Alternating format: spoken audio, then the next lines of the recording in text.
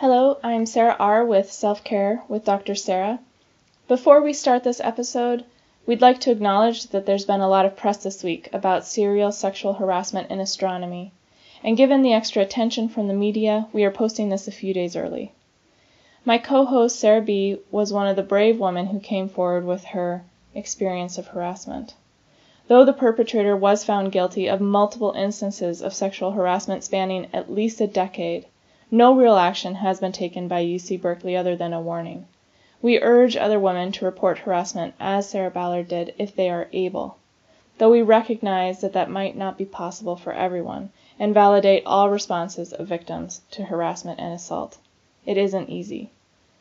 I just wanted to add a personal note of how proud I am of my friend and co-host Sarah B. and her coming forward with her story and in pursuing justice.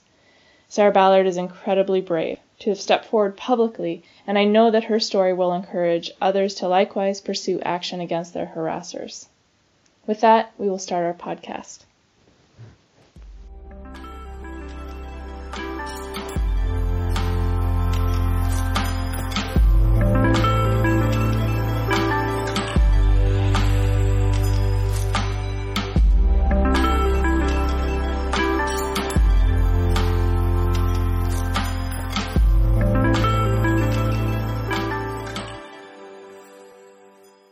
Welcome back to Self-Care with Dr. Sarah. It's Sarah B. And I'm Sarah R. And joining us on the podcast today is Alex Gonzalez, a second-year graduate student in Earth and Planetary Science at MIT. Say hi, Alex. Hi, nice to meet everyone. So I thought it would be a great thing to get a second-year graduate student to reflect with Sarah and I on surviving the first year of graduate school. So hopefully surviving that first year is still really fresh in your mind. I still can't believe that it's over. So yes. Thank goodness. So on this episode, we were going to kind of visit the particular challenges that first year graduate students face. Not that those challenges magically go away when you hit your second year, but I think they're extremely intense in that first year, which is full of transition and often a lot of stressful parts of scientific culture that you're encountering for the very first time. Go ahead, Sarah. I think it's worth noting that undergrad is very different from grad school. So I think, I maybe was under the false impression that, the first 2 years of grad school, you're taking classes, it'll be just like undergrad, right? Oh, no. Oh, no. It is way more stressful. And I feel like a lot of undergrads don't appreciate that, and then it can hit harder because you maybe expect to have maybe a more easy, at least I expected to have an easy transition into grad school because I thought the first 2 years would be so similar to undergrad, and in reality they were quite different. The ante was higher, you're around people who were all at the top of their class, and you're just in a much more stressful environment because of the nature of grad school. What do you think? I think very similar to the transition from high school to undergrad. I think the transition from undergrad to college or to grad is completely unexpected. Yeah, you think you're going, or you think you have down pat the system and you know how to balance your class schedule and your research schedule, and then you go to grad school and it's like the slate is wiped completely clean. Like I had no idea going in that it was going to be so. The tools that you developed to survive undergrad all of a sudden feel really inadequate for the grad level. Yeah, I thought. What hit me first, I think, was the deep feeling of loneliness. And I don't know, that probably maybe hit you less, Sarah, or I don't know, because you seem to have a pretty great cohort. Yeah. I had a great cohort, but moving to a new city is always hard, right? Like I was coming for the first time to the East Coast, and yes. I didn't have any friends in the area, but I will say that when I was on my grad visits, I picked out Sarah Ballard as a potential friend. And I was like, ooh, I'm going to go to Harvard, and then I'm going to become her friend, and this will be my goal. And it totally worked out, and we're here today. Fast forward many years, and then here we are. How was your first year? How was the first month? The first month was probably one of the hardest months, I think, of my entire life. I learned more in that month than I probably learned my entire senior year of undergrad. I think it was really intense. So the way my program works is we are taking classes for the first couple of years, but we're also really research intensive. So I kind of jumped straight into full-time research and taking classes. And I think that's what a lot of grad students try to do. You know, we try to go in, and that's kind of the purpose of grad school. You kind of weren't supposed to teaching.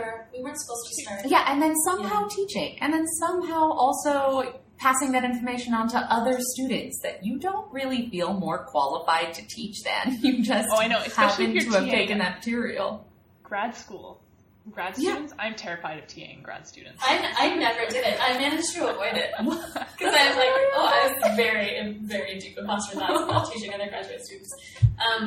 So what do you remember? Do you remember it being super busy? Specifically, it was super busy. I felt like every day that there was no room even to breathe, let alone try to get all of the things done that I had to get done every day. I actually wasn't living on campus. I lived off campus my first year of grad school, and I'll probably live off campus every year. So actually my boyfriend moved out with me, which was awesome. Having that support system there already was really, really great. But he actually wasn't working at the time. He was still in between jobs trying to find work. And so that put a lot of extra pressure, I think, on my being in grad school, just because it was our only source of income at the time. One graduate student stipend as a source of income for two people is very difficult to balance things on. Yeah. That's what my husband and I did throughout grad school. And I think it's hard. I mean, it's like, I feel like two grad students living together is fine. Like, you're actually okay. Yes. But, like, one and then paying for, like, rent and all groceries. Rent was 75% of my income in grad school in Boston. Yes. Every time. And you're like, if I'm not supposed to be paying more than a third of my income. Out the window. I mean, that's not even... Just God. I mean, just for bills. That's a whole separate episode where we need to talk about how people have families. Yeah. As graduate students, it does seem like unfathomably financially and emotionally difficult to me. But people do it, and I think there's a lot of universities that are kind of stepping up now. But in any case, I remember that first year, especially the first few months, it felt I was just in a constant daze of anxiety and stress. Mm-hmm. I longed to ask whether the other students were feeling like I felt. But do you remember, Sarah, I was telling you, my class was particularly small, so it was me and 300 people. And I think that first semester I was taking cosmology or something, and we had just had a particularly difficult theory-heavy lecture. And I said to one of my fellow students in this attempt to reach out and normalize my experience, I said, that was a really hard class. I was having trouble following parts of that. And he was like, oh, really? I understood it all. And I was like, oh, okay, I'll just go jump off a cliff now. Because that was very difficult, and that really only increased my loneliness. I was like, who are these people? I felt so different. I remember having the same thought about you, Sarah. You. No, you didn't. I sure did. Because you were a year ahead of me, and in one of our classes, you were like, oh yeah, I read through the whole paper, and every step that I didn't understand, I derived it for myself, and I made sure I understood each step of that paper. That was an ISM, and you totally did. You totally did. And I was like, oh my gosh, who is this girl? I can't even, right? And so... Oh, Sarah, I'm so sorry in retrospect. Oh no, you don't have to be sorry. I just, I think it's funny because even, I know that I sometimes cause people imposter thoughts as well, and I'm like, how could I? Because I'm the imposter. Like, you are clearly smart, but then we tend to sometimes just, I don't know, not appreciate that everyone else is really going through the same thing and having those same insecurities. Yeah. Did you confess any of your discomfort to your fellow students? My first year I did not. I've gotten better at it though. I do have, so there's a couple of older students in my lab group, and they came in and they were very good about trying to be helpful, trying to be good mentors to a younger grad student that was coming in a new first year, which is really helpful. Yeah. But they were both at points in their research and at points in their education where it felt like I understood one of every 5 words that was coming out of their mouth. 20% is pretty good. I learned eventually that was actually something to be proud of rather than something to be ashamed of. But at the time, I thought that if I couldn't even understand my fellow students, how could I possibly trying to learn for my classes, or that I was trying to understand for the purposes of my own research? I mean, if I don't understand what they're doing, how could I possibly be competent enough to be doing my own original research? I mean, clearly there were things that I must have been overlooking every step of the way. But I think the first year of grad school is learning that, yes, there are probably steps that you're missing as you move along, but that's what your mentors are there for, that's what your advisors are there for, that's what older grad students are for, and that postdocs. That you're supposed to know everything already, that was really toxic. That one was hard. Yeah. And I still have trouble, I guess with practice now, I feel okay admitting when I don't know something because I have enough confidence to say to myself, if you don't understand it, it's because it could do with a little more explanation. It would be okay if this were explained more. Probably more details would be great for other people as well. So that's something I've internalized now, or if I have this question, probably other people have it. But so my relative feelings of ignorance have probably lifted with time because of more experience, but also my feelings of shame about that ignorance have really changed, because I remember feeling just deeply ashamed that I couldn't follow, and that this other student was like, oh, I followed everything. Well, do you find that especially in your own subfield that when you don't know something, that still brings out the shame in me? Because I'm like, oh, but this is the area I'm supposed to know, and then like, of course, there's still things that like we all probably, I hope I'm not the only one, don't know about it. And so then that can really bring out those thoughts for me. But especially like you said, as a first year, Alex, when you feel like you don't understand even the basic conversations going around you, and hear these grad students all around you knowing seemingly everything, and everyone I think has that impression of all the other people by and large.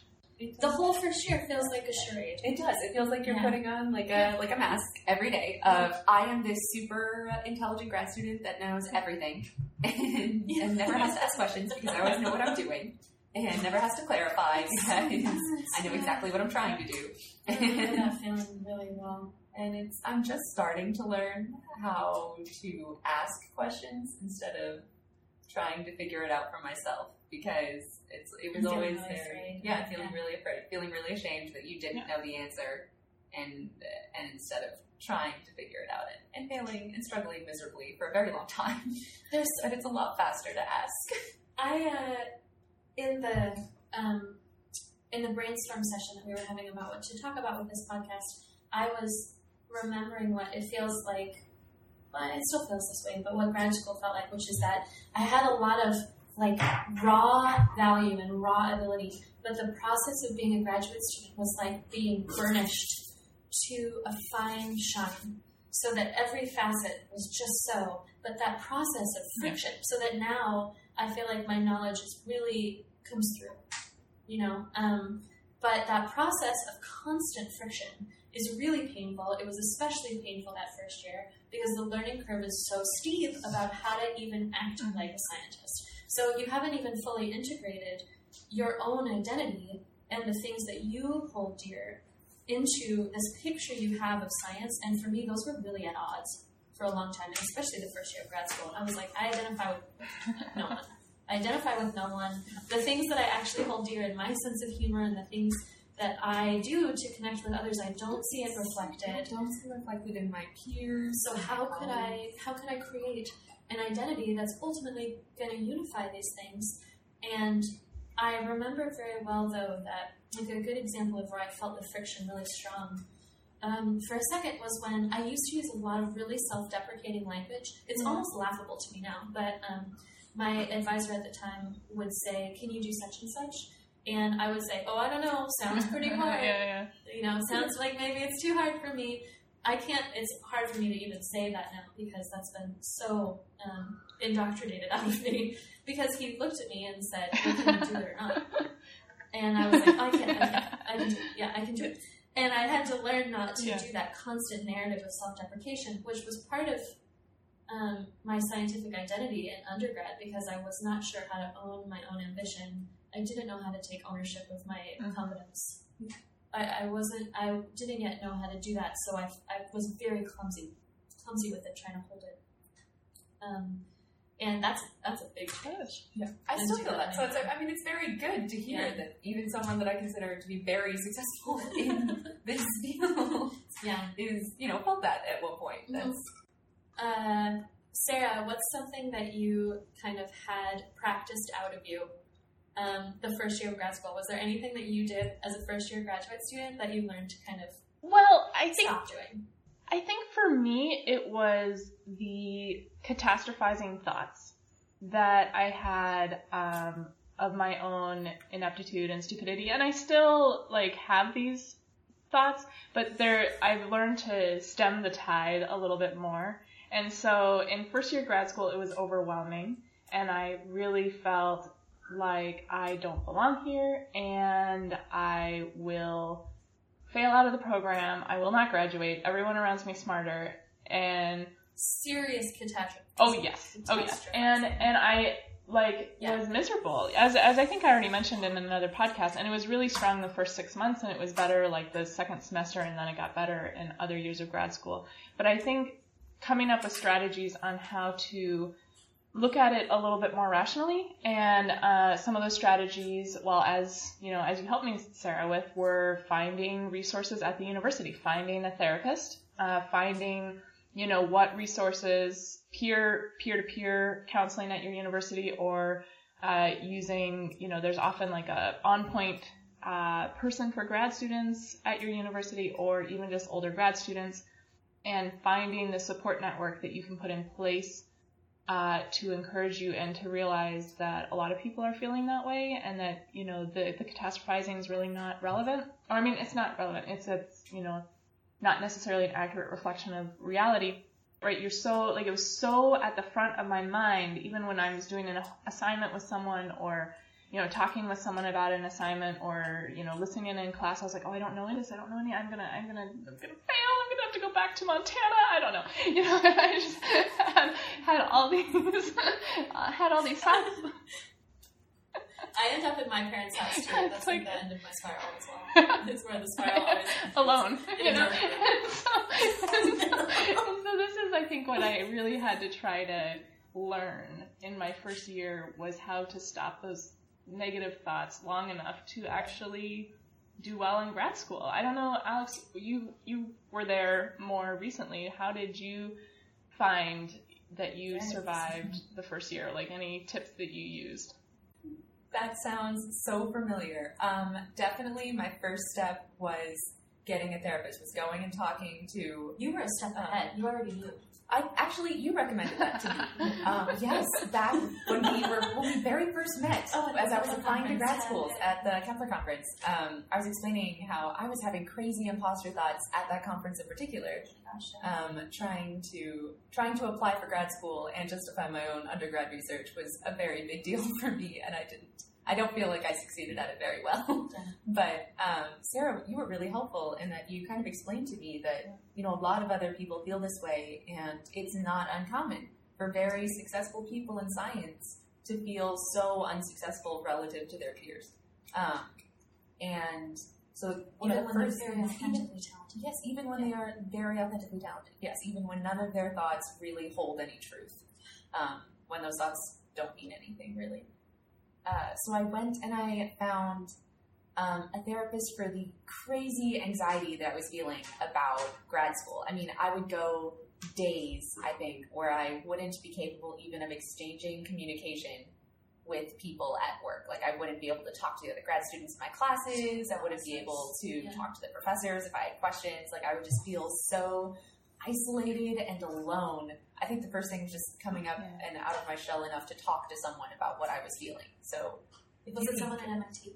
I wound up looking through the MIT's mental health office, and they referred me to someone off campus just because of timing issues, but they really made sure that even though because let's face it, everyone in grad school has a busy schedule. If you're in grad school and your schedule isn't busy, I don't know what you're doing. I don't know what is your secret? But I I know, like, for me, I feel like my whole day is planned out before I wake up. Yeah. And so trying to find the time to fit Rest. even just an hour of the day to talk to someone else was really hard at first. I didn't know to prioritize that. I didn't even know it was okay to really need that. Yeah, to want that. I didn't see that it reflected around me. That, I mean, it seemed to be that people who were really thriving and just hitting the ground running were people who could work really long stretches of time without interacting with others. Yes. And that didn't seem to trouble them, and that didn't seem to take an emotional toll on them. And I remember thinking, this is a serious issue that I have this need. You know? Yes, there's something wrong with something wrong with me that I need to talk to people throughout the day. Like, that's somehow my fault that I lack something. Yeah, this is like a setback. that I have. Emotional needs that will assert themselves. Yes. I am disadvantaged by my emotional needs. Yes. Yeah. Yeah, and it's definitely not true, and it's supported by research. I think, Sarah, we've talked about this before, but, happiness research in positive psychology shows that you need to be happy and have a strong support network first before this, you are successful. And often we have this alternative narrative running in our brains that we have to be successful grad students. We have to, do our research well, do classes well, teach well, do all these things well, and then we will be happy, or get the PhD, then we will be happy. And it's this constant, you're chasing happiness, and you never get there because you're so stressed out trying to reach this goal. And then once you get it, you maybe are happy for like a day, and then you just kick it down to another goal. But I think one of the major epiphanies for me was that, as you mentioned, for you to be successful, you have to be happy. And so that involves having a support network. That involves seeing a therapist if you need to. It involves carving out time with friends and family to maintain grounded with your values as a person. And so by taking time to do that, you will be more efficient and more effective in grad school. And so I think that for me is the number one thing that I've learned over the last, not just first year, but over 6 years, was in times of stress, don't withdraw like we want to and just stay alone in my little catastrophizing thoughts, but actually reach out for more social connection and, make sure that I'm eating lunch with someone else, or, going to therapy, or going to exercise, or meditating, because those things are the foundation upon which happiness and success is then built. I want to say something else kind of delicate to express. But I remember thinking the same thing, like, if you feel lonely, Sarah, then why don't you spend time with others? But for me, what was available at that time was to spend time with other graduate students in our program. And I found it challenging sometimes to have an interaction in a style that was as nutritious as what I was looking for. So I would make myself go to a lot of happy hours and stuff, and there's no loneliness like loneliness around others. It's really, really challenging. And that was something I had to learn as a first year, was that it was okay to need time with non-scientists. So people who, it's not that even that they didn't value my scientific identity or something, but it just wasn't a part of how they viewed me at all. They viewed me through this lens of my friendship qualities, or my family qualities, my sense of humor, stuff like that. And I felt like that was nutritious. Like that was these other interactions, it was like feeding myself junk food, and I thought, why am I still hungry? And my stomach hurts, and all I've been doing is eating, So I think that's really hard, and I think that's something a lot of first-year grad students don't often hear, is that it's not that you're antisocial, it's not that you have a hard time making friends, it's that sometimes grad programs are small. Okay. I think when you're trying to spend time with other people, and if you aren't making those friendships, I think you need to realize that maybe that doesn't say anything poor about you. It's not a poor reflection of yourself. It just means that you need to look outside, maybe for different kinds of friendships, like friendships in other departments, or friendships outside of your college or university entirely. It can be really helpful. Like, I know my boyfriend, I got really lucky.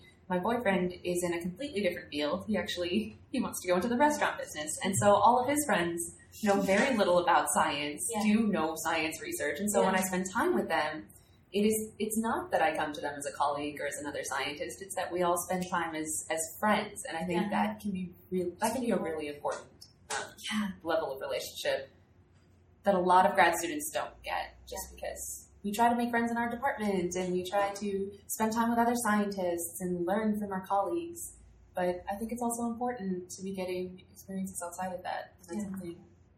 And I think also this is one area that I did have an advantage in by living in on-campus housing my first year is I met a lot of my friends through grad school were in other departments because of that experience, and so that was very helpful to me personally, and a lot of those friendships have really continued throughout grad school, and that meant that I wasn't only talking to astronomers, not that I don't love you astronomers, but it was, really nice to I don't know, talk about human evolution. Shout out astronomers. other topics. And so I find that that's an advantage for me doing on-campus housing for a year, even though grad students kind of don't really want to have one more year in the dorms, so to speak. It was really helpful. Yeah, I had a great experience. And I will say it really cemented a lot of these friendships and helped that feeling of loneliness because you're all there in the dorms. No one has any friends yet. You're all first years. You're all there, and so many different people, and we just had very discussions, and that really helped the friendship department as well as, Sarah, as you mentioned, I had a really great cohort coming in with my program.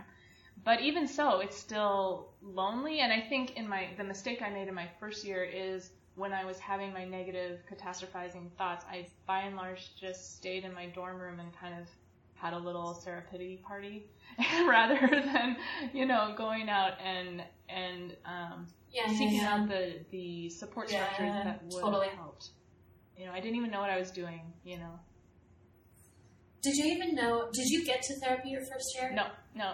You had to tell me, Sarah, 14 or 15 times in order to see a therapist before I actually did. I feel it's like that research where you need to see a poster 16 times before you register it the first time. Well, it was exactly that way with therapy. Sarah Ballard was like, you should go see a therapist.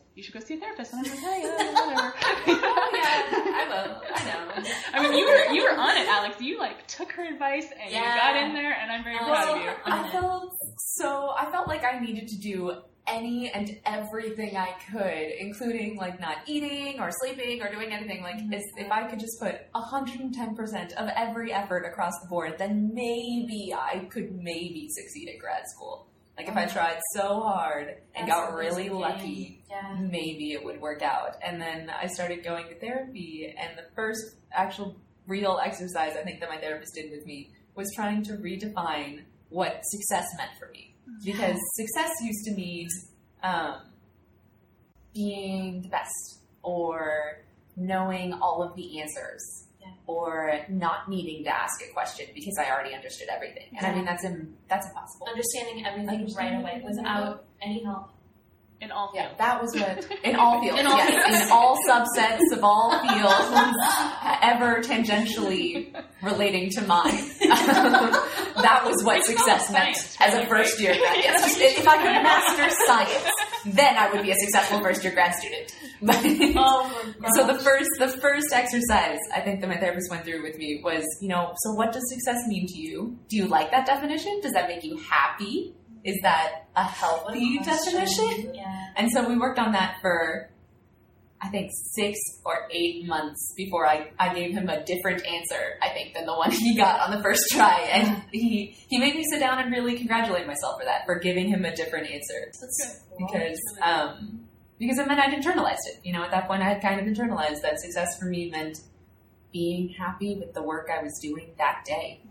Yeah. I didn't know to go to therapy, and I was actually really angry about it at the time because my partner at the time, I was in a long-distance relationship, and my partner at the time was in social work graduate school. And I remember him saying, "Your distress has outstripped my ability to help."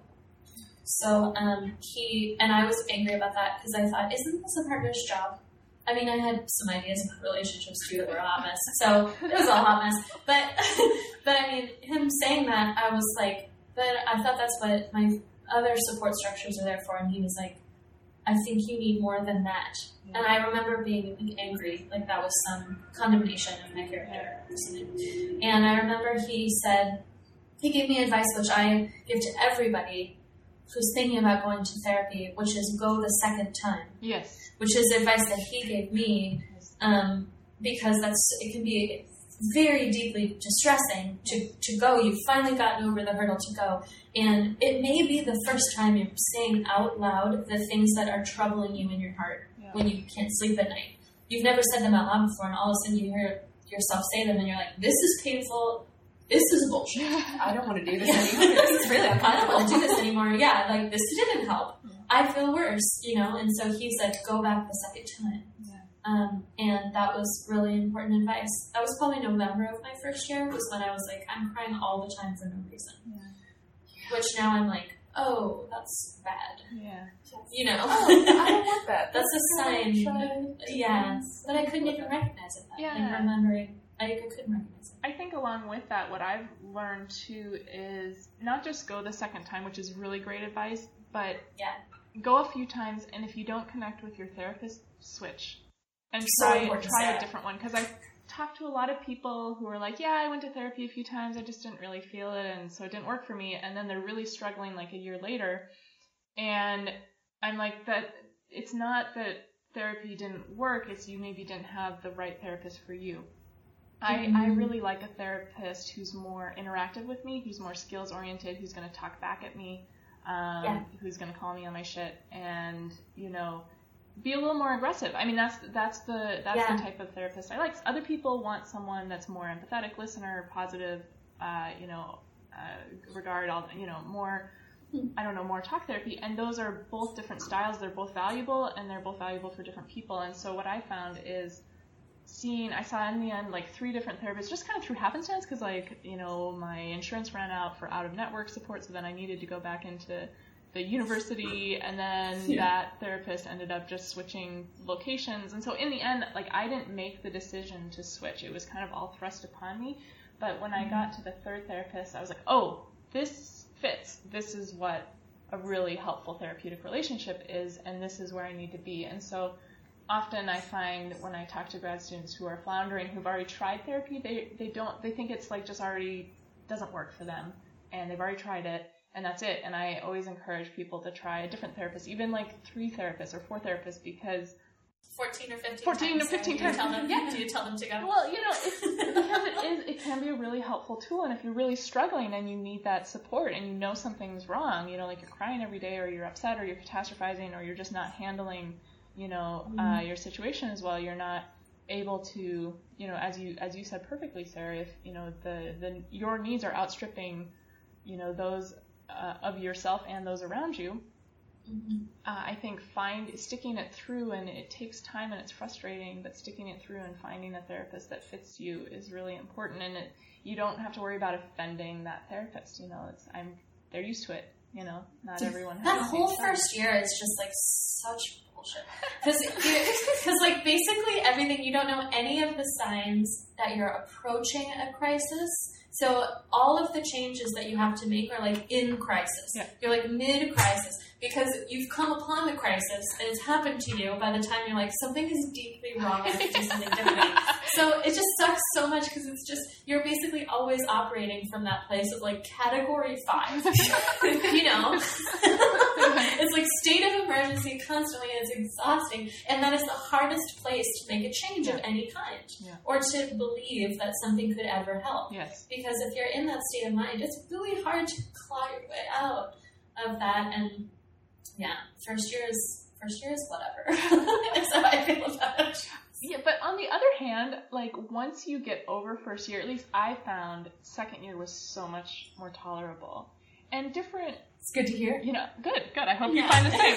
We can interview you in another year and find out. But yeah, that's a good plan. I have noticed that sometimes different years hit people differently. There are definitely grad students who have a much harder time in the 3rd or 4th year or 5th year than in the first year. I think first year is a very common trouble time, but it can there's always gonna be a year. It might not be the first year, it might not be the last year, but there will be a year in grad school that's difficult unless you have an honestly, high serotonin levels like a certain friend of ours. Certain mutual friend of ours who's like, Lavita, everything's great. I love reading the archives. Oh my gosh. Okay, well, it's like deeply troubling. That is the opposite of the reaction that I had to first year. I think my favorite story to tell now, and it's something that I still do, but it's not something that I admit to as much anymore. But my favorite story from the first year is that for almost the entire first year actually, I would go through my workday, and by the end of my workday, it would be like 5 or 6, and I would realize that I still had hours of work left to do. It would be like, oh my gosh, this is the end of the day. This is what most normal people call the end of a workday. Yeah. And I would still have hours and hours of work ahead of me. And so what I would do as a brain break before those hours and hours of work was write up my letter of resignation to my advisor, just saying, I'm quitting grad school. I'm done. I can't do this anymore. I can tell that I have 7 more hours worth of work, and I have to sit down to dinner or make dinner and try to get through life. This is it. And this is it, and I can't do it anymore, and I'm so sorry. I'm sorry if I was a huge disappointment. I'm sorry if I was a poor investment, God. I can't do this anymore. So I would write up that email, and I would rewrite it every day. It's not like I would copy and paste it every day. Oh no, every day I would sit down, and as a brain break, I would write out how poorly I thought I was doing and how I needed to quit. That is an escape fantasy, and I love a good escape fantasy. It's an intense escape fantasy. But you actually wrote it out, which is impressive. That's like, yes, I did. I wrote it down, I signed it, and then I minimized to the window, did the rest of my work, and usually by the time I was done with the rest of my work, I would go, you know what, it's really late. I'll send that email in the morning. Yeah. I'll feel exactly the same way when I wake up in the morning. If I feel exactly the same way when I wake up, I'm sending it. That's it. Wow. And so every morning I would wake up and go, you know what, I jump in the shower, do my run, okay. Do one more day. I think I can do one more day. I think I can do 24 more hours. Just 24. Okay. Just one more day, and then I'll send it. Yeah. And so every day, I would close the window and say, never mind, not today. Yeah. And then at the end of that day, I would write it all over again. That's amazing. And the process would repeat itself. That's really, also shows such a strength of character on your part to, be able to say, I can get through one more day. And it's kind of like, when you're running and the first 2 minutes, you're like, oh, man, I just want to stop. Yes. Like, this is a mistake. I shouldn't work out today. But okay, I'll just run to the end of this song that I'm listening to, and then you get to the end of the song, and you're like, oh, maybe another 30 seconds. That's what I do all the time. And I feel like you did the same with grad school, which is a really effective strategy. I did with grad school. Which is a really effective strategy. Be like, I can just do one more day, and then I'll quit tomorrow. And that's one more Beyonce song. Yes, one more Beyonce's worth of grad school. That's exactly what I would do. I would listen to one more Beyonce album over the course of my evening, and then say I would email tomorrow. Give it one more day. Give it one more day. I really like that's an incredibly powerful story, and I'm really glad you shared it. It makes me reflect on how important it is to be okay with small chunks of time. Mm-hmm. Because I feel like you, especially starting in that first year, you're setting out on a path. The landmarks are few and far between. So you're going to be publishing. That's like somewhere in the future. You're like a year away, 2 years. I don't know. And you've just committed to like 5+ years of being in a place, and you're like, I guess I have a 5-year plan. But in truth, in your heart, I was like, I don't have a plan beyond like 1 week away. Like 24 hours is pretty good. And Sarah, you've even told me meal to meal. Think about your next meal, and one day at a time is honestly, I'm like, forget this day. Tomorrow's a new day. I can do one more day. And when I'm at like 4 months ahead, I'm like, this is great. This is the best I've ever been doing. I'm like 4 months ahead of the game that I can predict what I'll be doing, like, and what I want to be working on in 4 months, or what my plan will be in 4 months. That's like, I've peaked. I don't know that I'm going to ever have a 5-year plan. 5-year plan when you're writing out, I had to write out, like, as you did, Sarah, like, postdoc. Oh my God, I was like, what? 5 years. I was like, I can maybe do 2 or 3 years. 2 or 3 years, maybe. That was like, it stretched all of my energy. But 5 years and having like groups and grad students and other stuff, I was like, oh no, not now. You should just put that unhappy face emoji as like the answer to that. I was reading that application, Yeah. I would appreciate Yeah, that. you would be like, I relate. I relate. I think we need to wrap up sooner rather than later. Do you guys have anything you want to add? Something that's really tickling the back of your brain about something you would have wanted to know as a first year? Yeah, I actually have a question for Alex. So something you said in your last comment really stuck out to me, and it's that you got to the end of the workday. It was 6 p.m. and you still had so much to do, and I feel we all feel that in science at any level. It doesn't go away as a postdoc or it's just life of a researcher, right? Because it's infinite work. There's always something more that you could do and should be doing. Yes. And so you can't ever attain it. And so I was wondering, as you know, how did you deal with that? Because I felt like that was also a very hard part of first year grad school, is to to give yourself permission to stop after one day. And that was really hard, and it's something I'm definitely still learning. Absolutely, something I'm still learning. But the biggest thing for me was, luckily, I have a significant other. It's really easy to say, I have something exciting to go home to. I'm ready to be done with my day and go home to that. Yeah. So if you can create a space, even if you work at home, like I love working from home. I love not having to come into the office. But if you can create a space in your own mind where you say, you know, when I am done with my day, not if I'm done with my day, when I'm done with my day, I am excited to snuggle into my bed. I am excited to walk my dog. I am excited to light this fancy candle. Yeah. Yes, I am excited to. I light incense sticks. I'm like, when I get home, I light an incense stick, do some yoga, unwind from my day, and so that's what I did. I created a space in my own mind to go home and say, I'm excited to be done with my day, because now I'm excited to be done with my work, because now I get to do this other thing that excites me. And that was really necessary. It's still really hard, because I still very often get home and think, oh my gosh, but I still have like 4 plots to make, and I still need to read so many pages for this next class, and there are so many P-sets due soon. I don't know when to start them or do them. Well, you graduate one plot at a time is my motto. But thank you so much, Alex. That was really helpful. I think that's a beautiful ending. Yeah, we're not going to be able to top that. Oh, it's done. Podcast out. Thank you. That helps with some imposter syndrome thoughts for sure. Let's wrap it up here. Okay, so this has been Self-Care with Dr. Sarah. I'm Sarah B. And I'm Sarah R. And thank you so much, Alex Gonzalez at MIT. For being on our show, and we will hopefully maybe next interview time. you in a year or two and see how things are going. Hopefully I'll feel more successful. How things are shaping up. Yeah. Okay, bye. Bye.